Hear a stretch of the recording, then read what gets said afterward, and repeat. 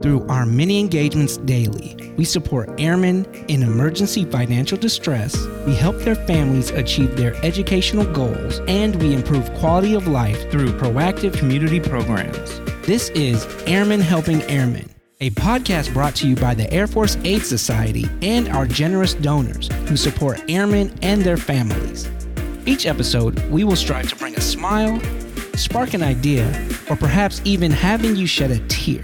We will share airmen and their family stories in their voices and show you how the Airmen Helping Airmen philosophy still drives our mission today. But why is that important? Because none of it's possible without you. Welcome to our show, Airmen Helping Airmen podcast.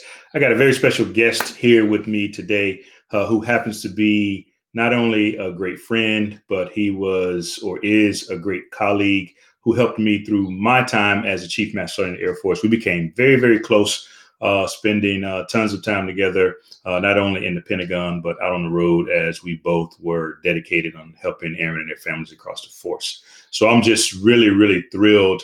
Of course, I'm retired now and he's still serving, but I'm thrilled to have with us today the Chief Master Sergeant of the Space Force, Chief Master Sergeant Roger Toby Toberman. Toby, welcome to the show, my brother. What's happening? How you doing? Man, I'm doing great. It's good to see you. Yeah, it's good to see you. I like your little office. I'm kind of walking through all of your decorative choices. Well, I gotta get me that Muhammad Ali portrait. I like that. I'll have to get you one, man. You know, of course, that's one of my heroes, and the books, that's kind of an ode to you, my man. You're one of the ones that really, I think I thought I was an avid reader until I met you, and then I just got to reading on steroids, kind of like just like you do. So, oh man, I don't know. I'm not gonna take credit, but I do. I appreciate everything I see. So yeah, it's great to see you, man. It's really good to see you. Yeah, let me say this before we get started, man. Let's make a commitment, because we've been saying this for a long time, but we got to do better, right? We got to do better at catching up and spending time together, man. So. Yeah, for sure. Like that's one lesson, right? Like you can't help anybody if you lose touch with your friends. So we got to be better.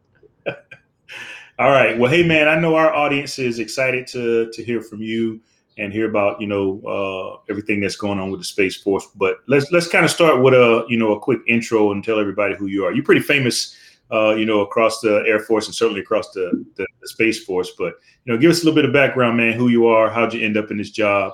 And then we can maybe go into how you like what you're doing.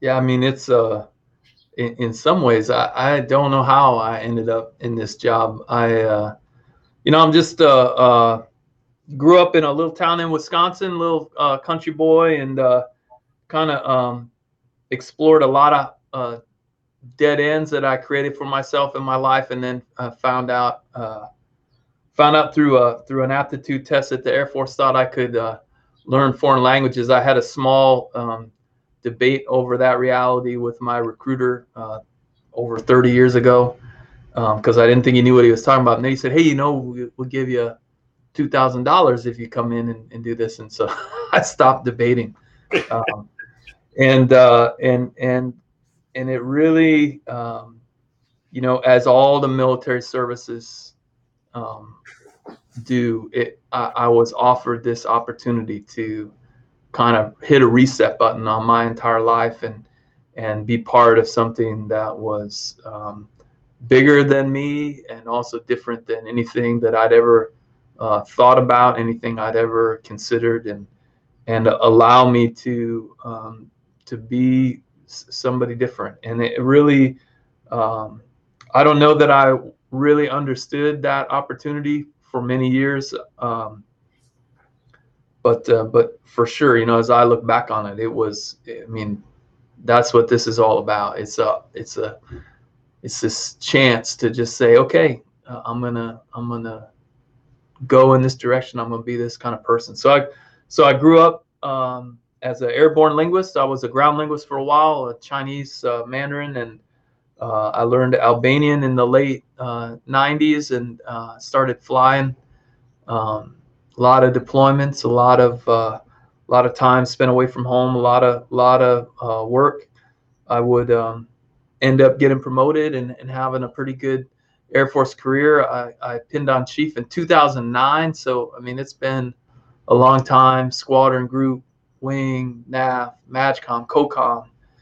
Worked for the assistant secretary, like you talked about. Got to spend all that time with you in the Pentagon, and hopefully doing good things and trying to follow our hearts and do what we knew to be right. And learned a lot along the way, a lot of stuff along the way. In particular, kind of towards the end there, kind of learning how the building worked, how processes worked, how things really happen. And learn maybe learn to appreciate how much work. Like, it's not just enough to know the right thing to do. You've got to know all the mechanics that go into making the right thing to do happen. And I know, as a young man that complained a lot to my leadership, complained a lot to every chief that came and visited me about everything that was broken. I'm not sure I understood the work that went into fixing things, but got to study at the feet of an expert on that, and so I think when the call came, hopefully I was built and ready, and I've been invested in. Hopefully when I don't let anybody down. Yeah, I thought that was an interesting choice of words. The mechanics of how the building works, right? Kind of a synonym for bureaucracy. Yeah. I thought you did a great job, man, when you were in the building at SAF-MR, and I thought General Raymond made an excellent choice selecting you as the Chief Master Sergeant of the Space Force. And you did some double duty for a while. Tell us about your time as the SEL for Space Command, which is the combatant command. Yeah. So I mean, it's really part of the same story, right? As space became increasingly important to our nation, to our military, something had to change, and it was actually as far back as 2001 that the first bipartisan committee recommended that the Department of Defense look at creating a new military service. So fast forward many years and many things happening, in particular some interesting developments in some of our key adversaries, and it became really apparent that we needed to do something. In fact, we needed to do two things. We needed to improve our warfighting in space so that we could continue to keep our advantage, and we needed to improve the way that we organize, train, and equip those warfighters. Right, like both of those things had to happen. So the first thing that was addressed was the warfighting, and that's where U.S. Space Command came in. And super cool honor to be there and get to stand up to command with General Raymond and really focus on warfighting and focus on moving fast and putting together a staff and a team complete with a joint task force, complete with all of the normal work that goes into creating or running a combat command while you're creating it. It was interesting. It was really cool. The importance of that, I think, can't be understated, and the importance of that has not decreased. It's only gotten bigger. And so while we did all that and we stood up this geographic combat command, I think that's an important piece too, that we remember that U.S. Space Command is a geographic command, not a functional command. That everything from 100 kilometers and up into forever is their responsibility. So it's a big responsibility, and it's not just a supporting command, but also a supported command. So there will be times, hopefully there won't be times of conflict, but if there's times of conflict, there are instances where we've got a plan to support U.S. Space Command, not just for the rest of us to expect to be supported by that was a sort of a philosophical shift as well. So to be right there in the middle of all that was really cool. And then along came the NDAA and December 20th of 2019, and then the stand up of the Space Force, and then that hat goes on. And so the Space Force really focused on, so how do we supply those warfighters, not just to U.S. Space Command, although that's the primary combatant command, but across, how do we build joint smart space warfighters? How do we recruit them? How do we retain them? How do we train them? How do we exercise and present them? And so that's kind of the two different organizations juxtaposed. I was, I guess, we'll say, lucky enough to wear both those hats simultaneously. It was something that was really bittersweet, because I, in some ways, couldn't wait. I had to take off that hat. We just couldn't do everything that we needed to and try to do both things at once. At the same time, I think you'd agree, if I had to pick between fighting war and doing paperwork, I know which one I'd always pick. So it was a little sad to let go of that hat, but it was something that we needed to do. So actually, almost a year ago now, get to walk away from that, which was great. And Master Gun's doing a fantastic job. I know, obviously, we both know him too. So he's doing a great job there. They're doing great things in U.S. Space Command. I really appreciate them having that focus, so that I can focus on everything that we're doing. Yeah, man, good stuff. I know you don't think about it now. I get to think about it, and there's probably at least a historian somewhere thinking about that. Man, this is historic, right? You set up. Not only did you set up a brand new service, as well as a brand new geographic combatant command, but you are the first Chief Master Sergeant of the Space Force. So, at some point, 10, 20, 30 years down the road, you're going to be heralded, much like Paul Airy was, or really is, for us in the Air Force. Have you thought much about history? I know you are.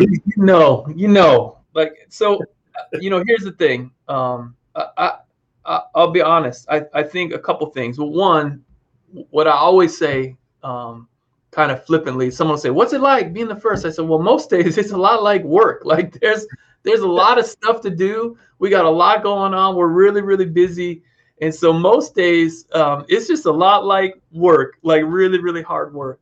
Yeah. But all kidding aside, I really mean it when I say that if the only thing someone can say about me when I'm gone is I was the first, then I didn't do it right. I think that when the thing that defines you is the opportunity that found you and not what you did with that opportunity, then you've not done enough.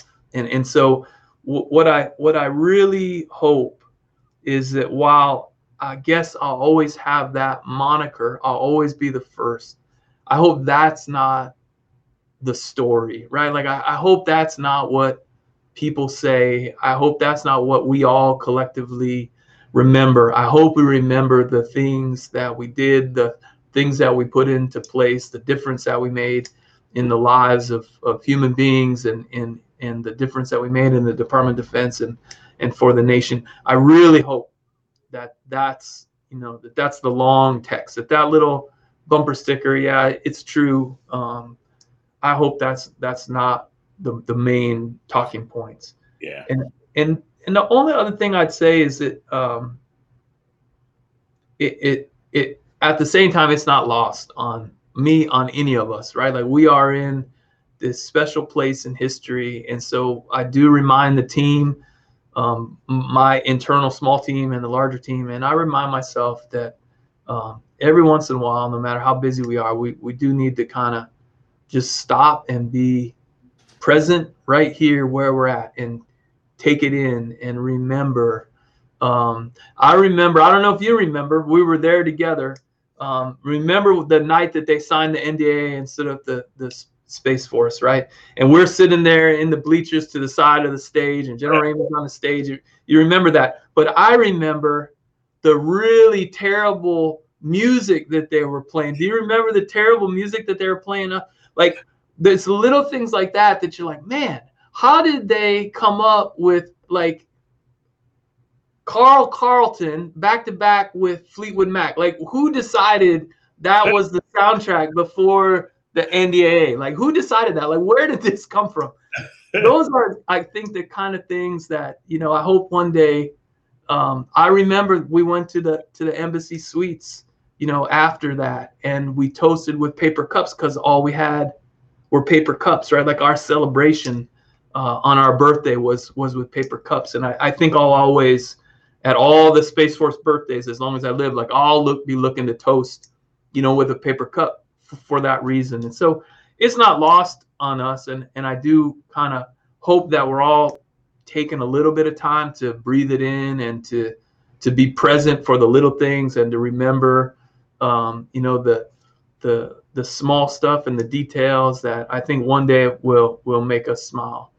Yeah, no, man. I'm not really that concerned about people only remembering you as the first, because, you know, I've seen your work firsthand, and I know what you can do, and I know the things that you've been doing and the impact that you've been making for the Space Force. So no issues there, but I'll be looking for you in the history books, my man. Yeah, hey, you also mentioned this kind of back and forth you had with your recruiter when you were first about to join.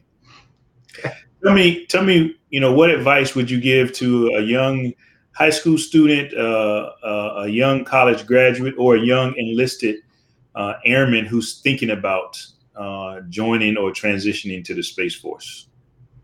Yeah. So, yeah. By the way, I remember my recruiter's name was Brian Booth. If anybody out there remembers old Sergeant Booth and wants to put him in touch with me, I'd love to give him a coin and tell him that maybe he got something right. But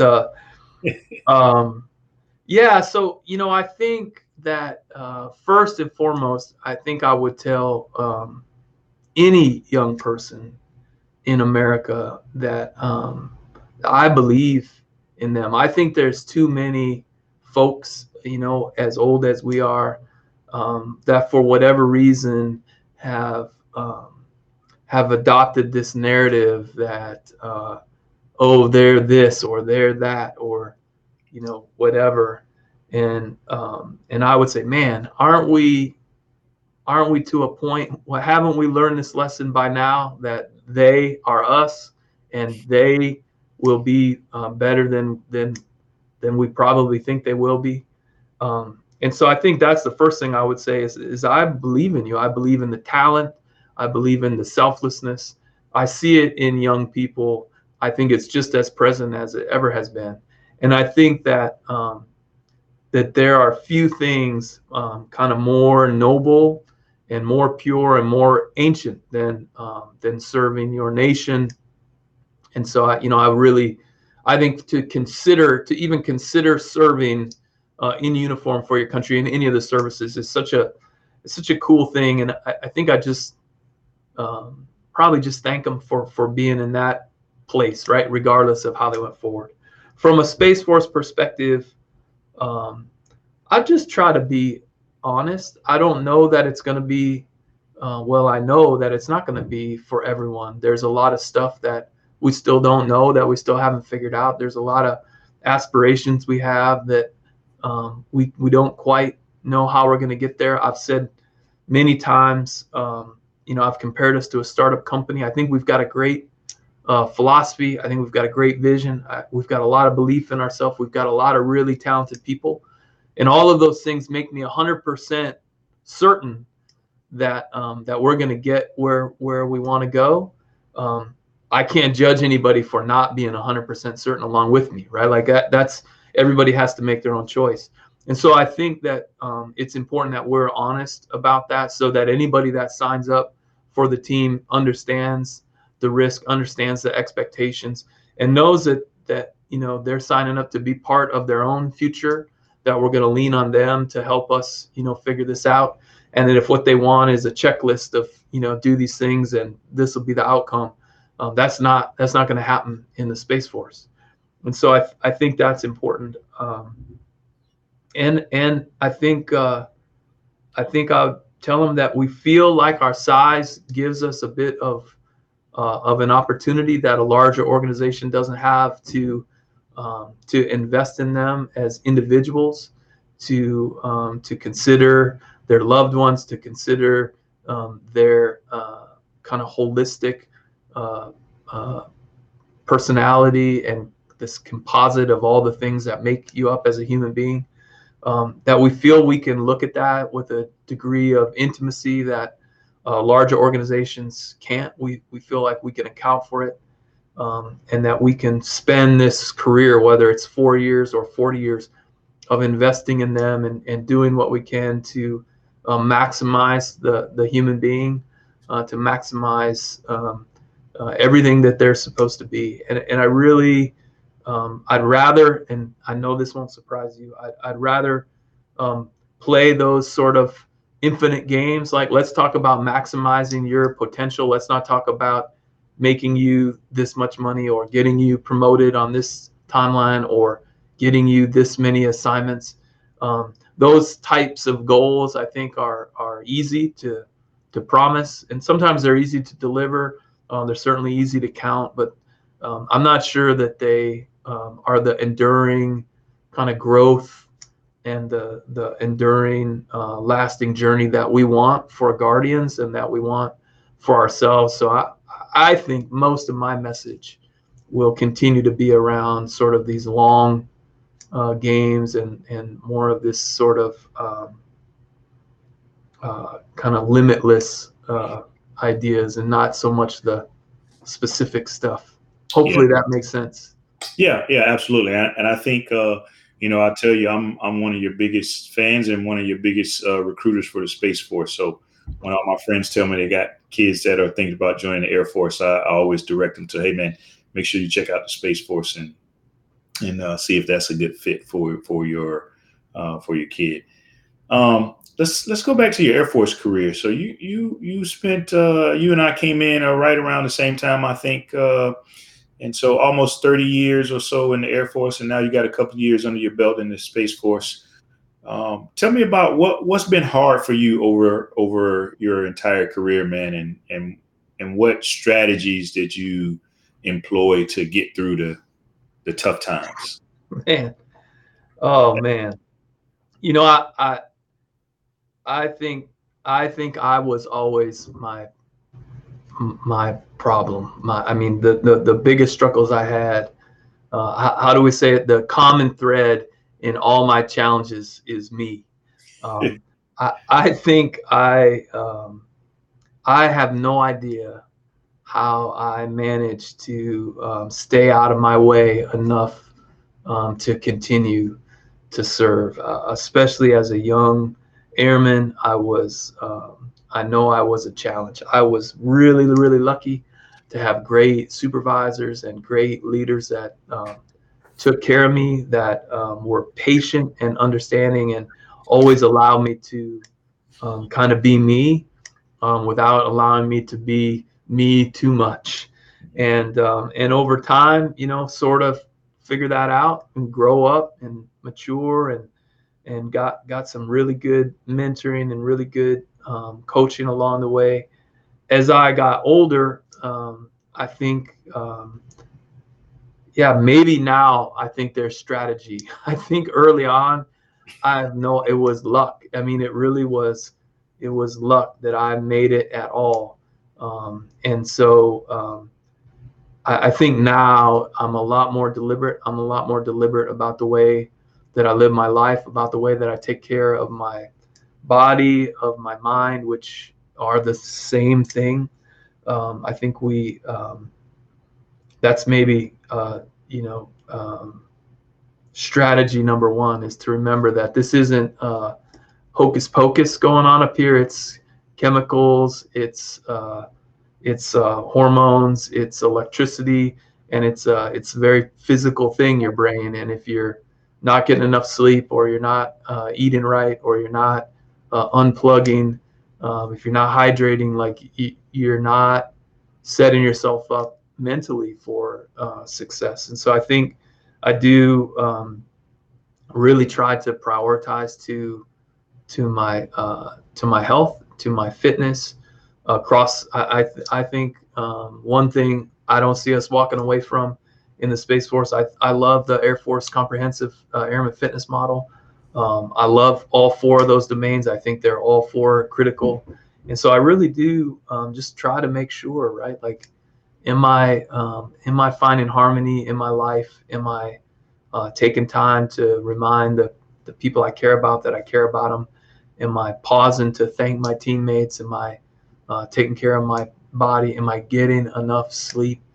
That's so important that you get enough sleep. And so, yeah, I don't know if that answers your question. Honestly, man, like early on, I was lucky. I'm like, don't anybody use my career as a blueprint? Like it's no way. Like it's not a swing to emulate, right? Like no coaches should look at me and go, oh, do what he did. Like, no way. I was a train wreck. Well, in a roundabout way, man, I think it's actually the perfect blueprint.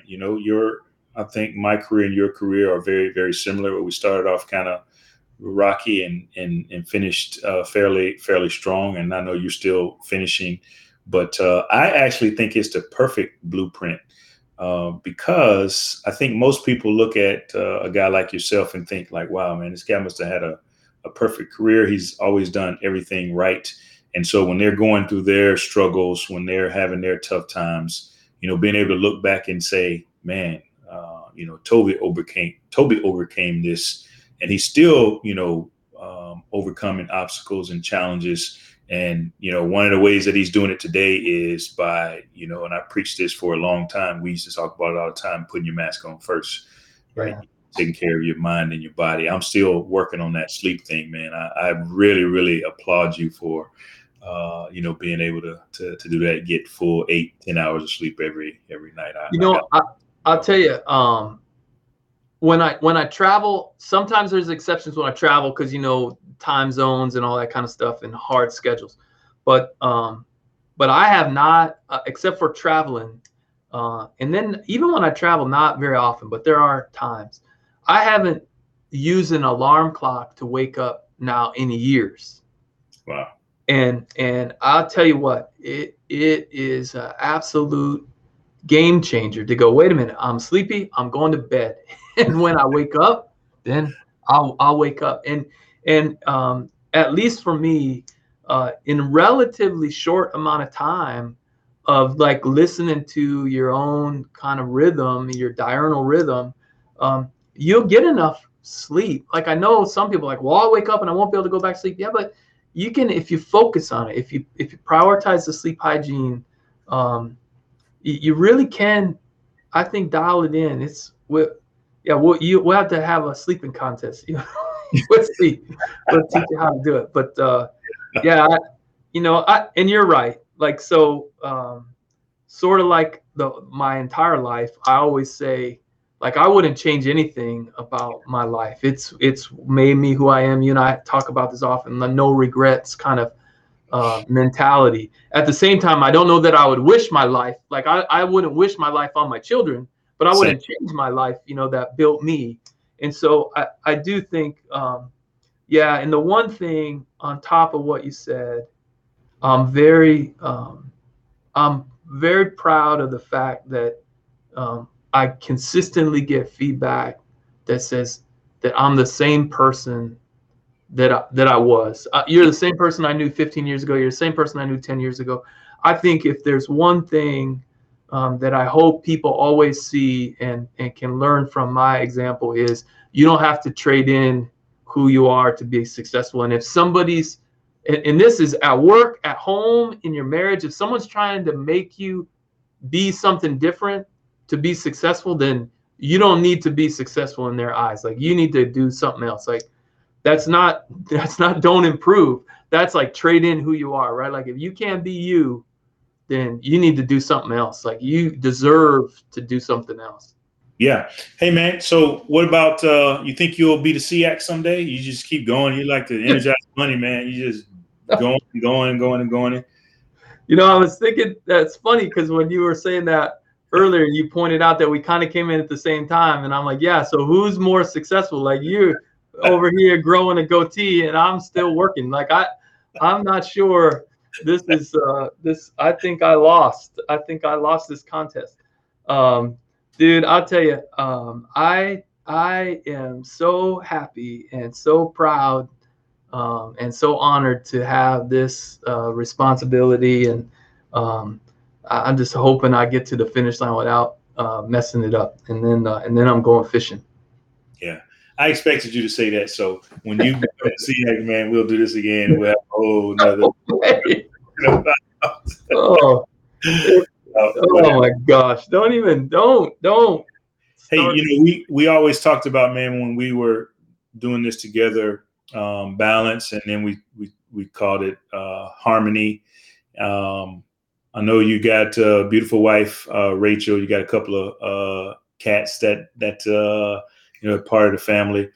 How especially in this new role with so much stuff that you're responsible for, how are you finding balance? Other than getting the right amount of sleep, and you've always taken care of your body and ate healthy and whatnot. What are you doing to keep that harmony in your life? Yeah, so it's kind of little things. It's hard, right? Rich and I go for a walk just about every single night. We go for a walk around Andrews. It's important to us. As little, sometimes it's 45 minutes, sometimes it's an hour and a half. But we went out and bought fancy umbrellas, so if it's raining, we can still go for a walk. And it matters, right? Like I leave my phone sitting at home and go for a walk with my wife, and that might be the only thing I get to do in a day with her, which is why I think we stopped saying balance and started saying harmony. That's enough to remain in harmony, right? Like the quality of that thing and that conversation and that fresh air, and so depending on the day, sometimes a little vitamin D or whatever. It really matters. I think we try to be as open and communicative as possible. It's hard enough to have challenges or have frustrations.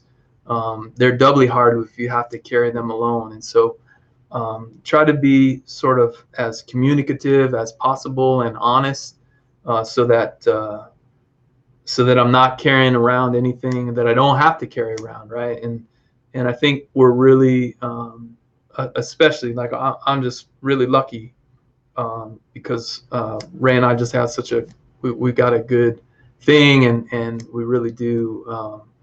I mean, I know it's kind of cliche, but we really are best friends, and so that makes it easier. I'm not as close, and COVID has been a challenge, right? Not as close with my sons, my grown sons, as I want to be. I'm hoping as we're getting masks off and starting to move around a little bit, that spend a little bit of more time with them. But yeah, I mean, it's the little things. It's the little things.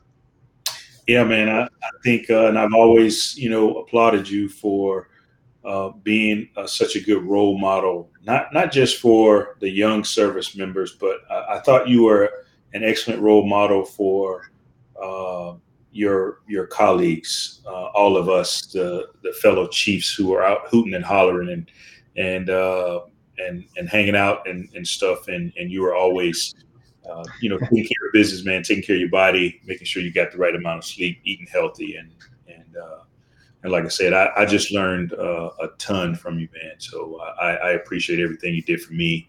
I appreciate your friendship and all the great talks and discussions that we had. And like I said, one of the things that I took from you is the power of moments, which is one of the books that I can't remember if you recommended to me or if we read around the same time, but I remember hearing you talk about some stuff from the book, and then quickly it became one of my favorites. But what are you reading now, man? What's if you had 3 book recommendations to give to our audience, what would it be? Yeah, so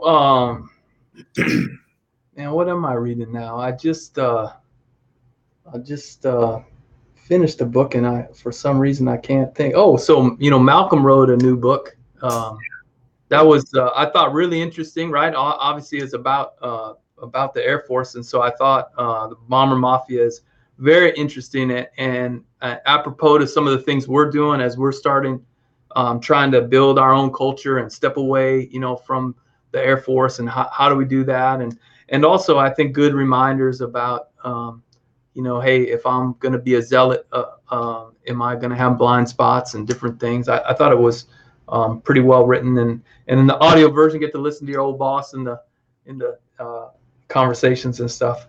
Yeah. So that was good, and I read a book called 9 Lies About Work that I thought was quite good, that Chief Amber Mitchell made me read. I always do what Chief Mitchell says. She made me read it too, man. Same book.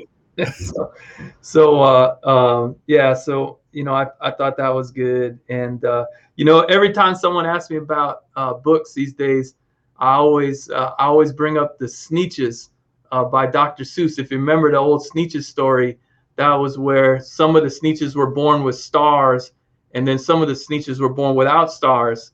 And the star Sneetches were the favorite ones, and then the ones that didn't have stars. And some dude comes along and invents a machine that starts painting stars on and taking stars off. And I think it's a really good lesson for 4-year-olds, that we all can remember that, that what we look like, that the stuff that we accumulate, that the status we have is all nonsense, right? And that the things that really matter are who we are inside, and how we take care of each other, and that by coveting stuff, you're really not setting yourself up for any long-term success anyway. And we should all value making a difference, right? Value changing the world. Yeah. Hey, I got a book recommendation for you, man. It's called A More Beautiful Question. A More Beautiful Question. I'm writing it down. Warren Berger. A More Beautiful Question, yeah. And the reason that, I actually thought about you as I was reading through it, because it's really about the power and importance of asking questions, of encouraging our children to ask more questions, to challenge things, to whatnot. And that was one of the things I always remembered about you, man, is that you encouraged our young airmen to challenge the status quo, to not just settle. And when they ask questions, especially questions like why do we have to do this? You would entertain them and help them, shape the question and get it to a point where you and I could take it and actually do something with it. So again, that's one of the many things, man, I always appreciated about you. I think we had that in common in a sense, is that we always questioned the status quo and didn't settle for, hey, this is the way we've always done it, and that's just a great way to be. Yeah, so we talk about this, right? Like when you and I grew up, and then even older than us, like I remember, like if I wanted to answer a question that I didn't have an answer to, I got on my bicycle, I rode 4 miles into town, I went to the library, right? If it was open, I went to the card catalog, we go through the card catalog, I find what I need, I go find a book, and then I look up the answer. Like it was really hard to figure something out, right? And I think that if you grew up like that the cost, if you will, of asking questions was high, right? Like, wait a minute, you ask a question, that's a lot of work. Why would you ask me, like you do all that work? And now fast forward to where every answer to every question, all the knowledge of mankind is in the palm of my hand. Mm-hmm. And so now as a young person, like there's no cost to asking a question. I'll just Google the answer. And I really think that even just the act of asking a question is just valued very, very differently generationally. And we can't judge that. Like, of course they're asking you because they don't think it's a big deal to ask. Like they could Google, they could tweet the Queen of England. They can, like, why would they care about asking you a question? Like you can't just stand back and be mad at them about it, right? Like let them ask and help them answer. Oh, and by the way, if the answer to why is because I said so, that's not leading, right? Like if there's what I said the other day, if there's a nexus between your position and your influence, you don't actually have any influence, right? Like it can be do it because I said so. And so I appreciate that you say I entertain, their questions. I feel like, we're obligated, like we've got to listen to them or we're going to all collectively go nowhere, because, man, questions are important. We should be questioning everything, especially these days. We should Yeah. question everything. Yeah. Sorry, I No. got all crazy, got off on a. You No. knew that. You knew you're going to spin me up. Yeah. Like I said, man, I just appreciate, all that you are to not just the Space Force, but, you've had a huge impact. As I look at, I saw a picture the other day of a bunch of, Intel chiefs, and I'm like, man, yeah, Toby raised most of these young men and women, and they're all out in the Air Force doing really well, and they still look up to you, man, just like me and so many of the other folks across the force. So, um, let me say thanks, man. We're just about out of time, but I want to say thank you, brother, for mostly for your friendship. I love what you've done for the Air Force. I love what you're continuing to do for the Space Force. I still think you're going to be a SEAC, or you're going to find something else to do. You'll be 40 years in, and we'll be doing this, and I'll have a full gray beard by then.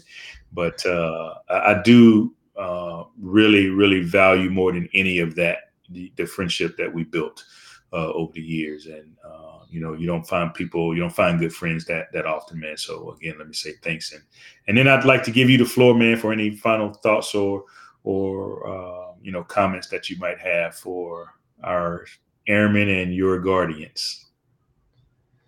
Yeah, so thanks, man. It's always good to see you and talk to you. And you just say way too nice of things about me. I really appreciate it, and appreciate you. I think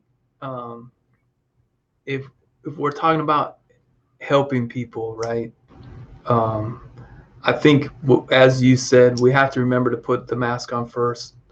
But we also have to remember that if we're really going to help people, it's got to be about helping people. Like, we have to value the difference that we can make in other people's lives. I think we get a little bogged down in stuff, in positions, in collecting all the Pokemon for our uniform, and really there's such incredible satisfaction and such joy and peace and fulfillment in helping other people and changing their lives. And I just think every one of us could probably do a little better than we're doing, and every one of us would find ourselves in a better place as we helped other people. So thanks for doing this podcast. Thanks,